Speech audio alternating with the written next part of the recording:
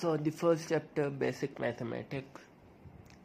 तो फिर सर जो है उनकी पहली रैंक आई हुई है। कौन सी आईआईटी में, आईआईटी कानपुर में 5वीं है, आईआईटी रुड़की और बॉम्बे में पहली रैंक है सर के। और सर कहते हैं कि अनविश्वास रखना है टीचर में, कोई क्लास मिस नहीं करनी है और क्लास नोट्स कॉपी और होमवर्क कॉपी बना के रखनी है और कोई बैकलॉग नहीं बनने देना। तो फिर सबसे पहले हम शुरू करते हैं रैशनल नंबर सिस्टम से। रैशनल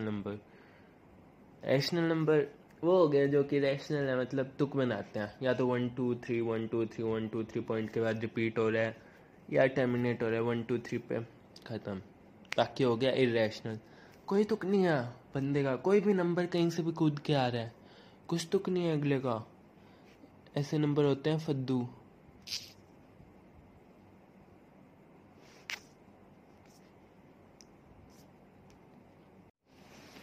अल्फा बीटा गामा, अब देखते हैं मैं इससे पहले वाले में कंबाइन कर पाता हूँ या नहीं।